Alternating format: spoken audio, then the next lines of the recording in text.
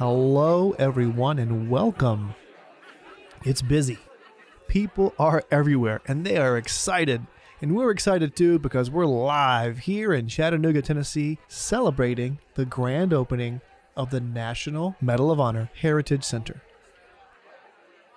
Personally, I think the hustle and bustle is infectious, and there is this nervous, excited energy in the air at all times.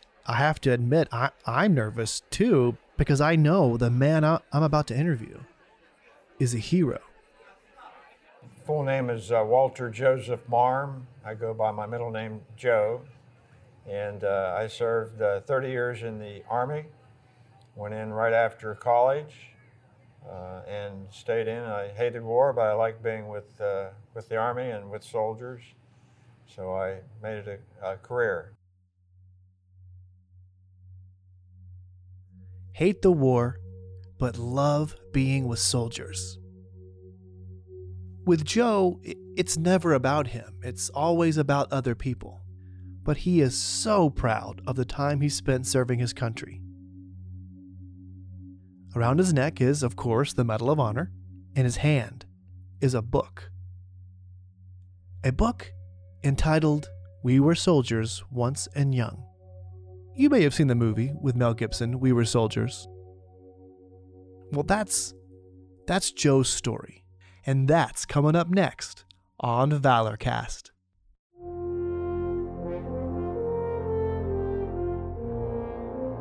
My name is Brad Carpenter, and I'm a writer, a patriot, and one gigantic history nerd. I invite you to come on a journey with me as I collect tales of courage and sacrifice directly from the recipients of the Medal of Honor themselves. This is Valorcast.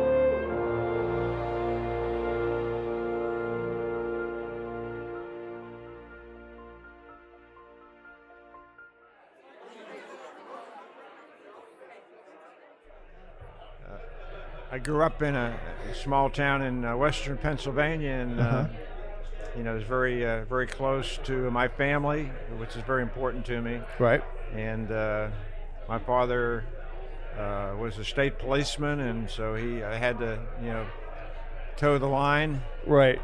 Have a great family, a very special wife. How long have you been married? 34 years. 34 yeyears. Yep.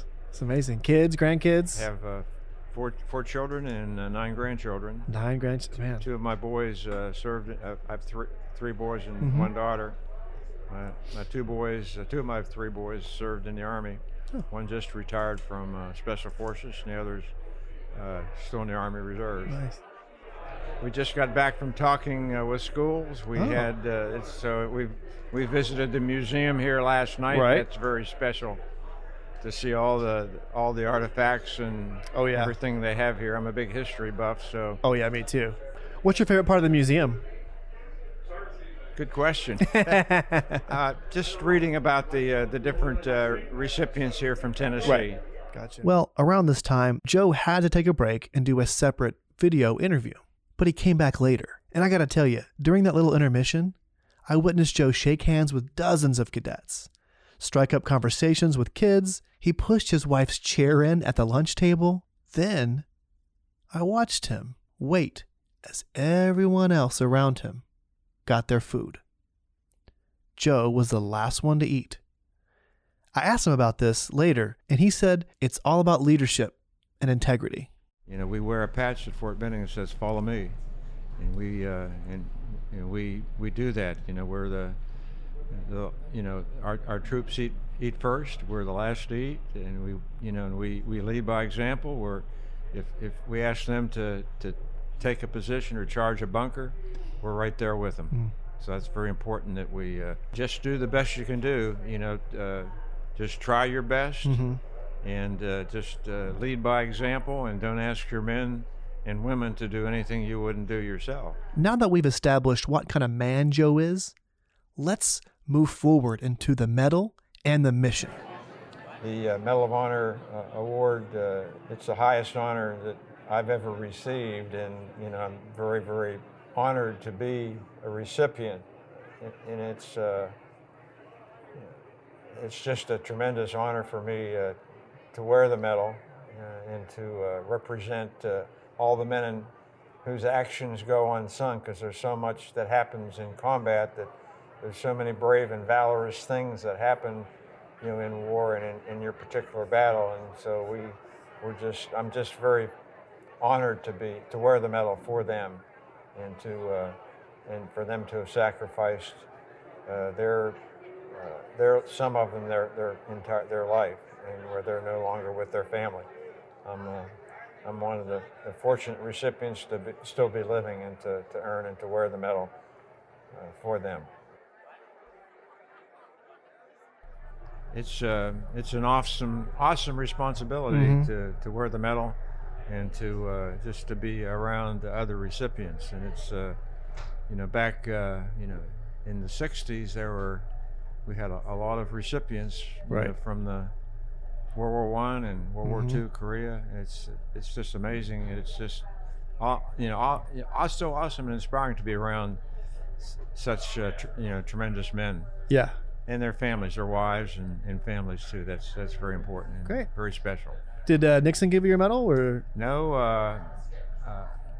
It was done during the Johnson administration, but I heard President Johnson wanted to keep Vietnam a low profile.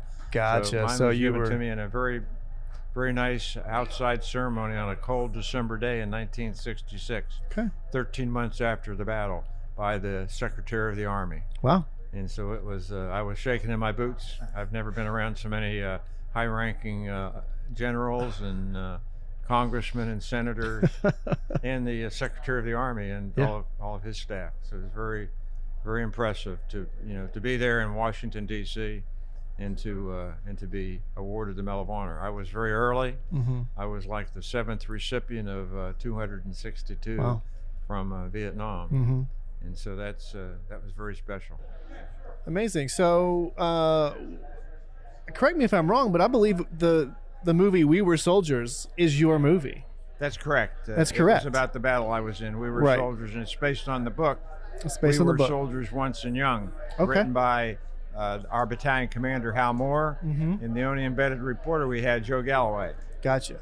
They did a great job with the book, and the movie is one of the better Vietnam movies. Probably about 70%, real stuff versus Hollywood. So directed by Mel Gibson, right? Yes, Mel Gibson, and Sam Elliott played the sergeant major and made the movie with some of his Did you comments. did you consult on the film? Oh, no. No? Okay. One of the other recipients, it's the only battle in Vietnam where there were 3 recipients. Okay. The 2 helicopter pilots, Bruce Crandall and Ed Freeman, were Medal of Honor recipients too. Okay. So it's very, very special to be. Ed has passed, but Bruce Crandall's still hanging in there. Gotcha.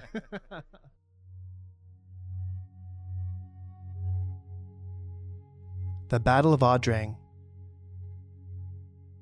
On the week before Thanksgiving, 1965, the U.S. Army came head-to-head with the full force of the North Vietnamese Army for the first time.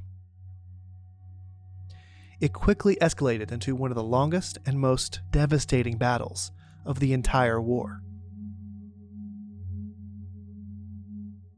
Well, we were trying to get to a platoon that was trapped and surrounded on the side of Chu Pong Mountain in the Central Highlands of Vietnam.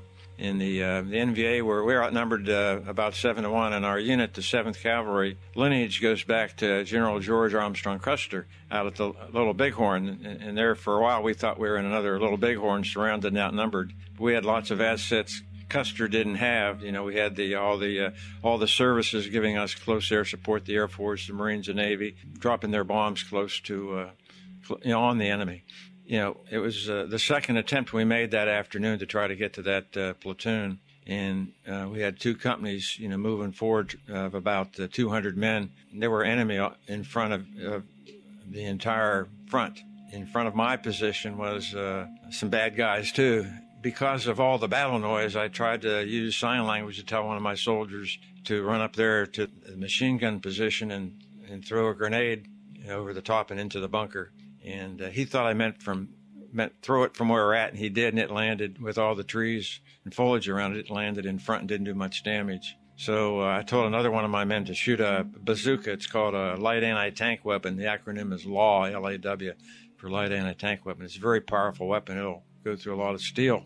I told my other soldier to shoot it, shoot the LAW into it. And he tried to shoot it, and it didn't go off because of all the humidity and moisture in South Vietnam. So I took the weapon from him, the bazooka, and rearmed it and shot it, and it went off, and it really picked up our morale, and we were able to move forward a little bit. It was a big cloud of dust and a big boom, and did some damage to the bunker, but it didn't completely destroy it. So rather than waste any more time, because it's starting to get dark, I told my men, don't shoot me up.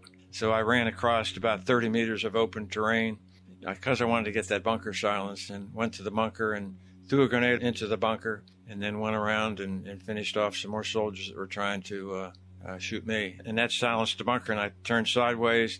I turned to my men to, come on, let's get going. I got to get to the platoon. And they started moving forward. And somewhere in the back, another enemy soldier shot me in the jaw. It shattered. My left jaw went in through the jawbone and out the right side below my right jaw. I felt my face to make sure I still had a mouth there. I've never had any broken bones before, so anytime you get wounded or shot, it's pretty traumatic. So I was, a couple of my soldiers helped me back to the aid station and where the battalion commander was.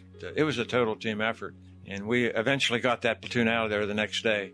The enemy was attacking us, and we were attacking them, so it was kind of a slugfest for 3 days. And again, we had great support from B-52s. They were bombing, the side of the mountain, and close airstrikes from, the Air Force and the Navy and the Marine jets that were dropping their heavy ordnance bombs and strafing the enemy.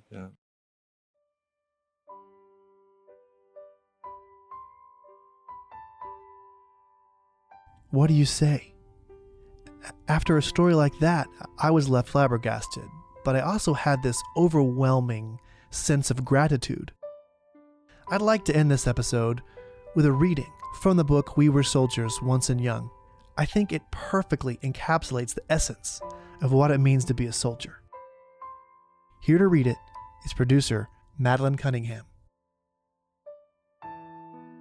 This story is about time and memories. The time was 1965, a different kind of year. A watershed year when one era was ending in America and another was beginning. We felt it then. In the many ways our lives changed so suddenly, so dramatically. It was the year we went to war. In the broad traditional sense, that we who went to war was all of us, all Americans. Another war story, you say? Not exactly.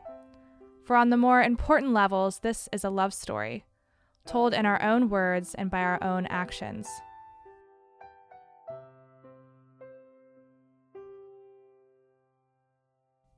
We were the children of the 1950s, and we went where we were sent because we loved our country. We went to war because our country asked us to go, because our new president, Lyndon B. Johnson, ordered us to go, but more importantly, because we saw it as our duty to go. That is one kind of love. Excerpts from We Were Soldiers Once and Young by Lieutenant General Hal Moore and Joseph Galloway.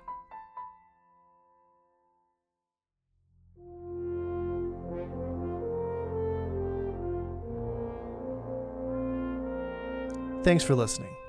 And special thanks to Joe Marm for his kindness in sharing his story.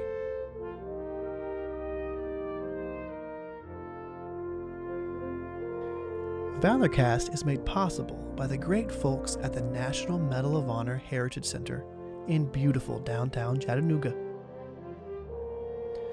To learn more about the National Medal of Honor Heritage Center, the Medal of Honor Society's Character Development Program, or to learn about past Medal of Honor recipients, please visit the National Medal of Honor Heritage Center's website at mohhc.org. That's mohhc.org.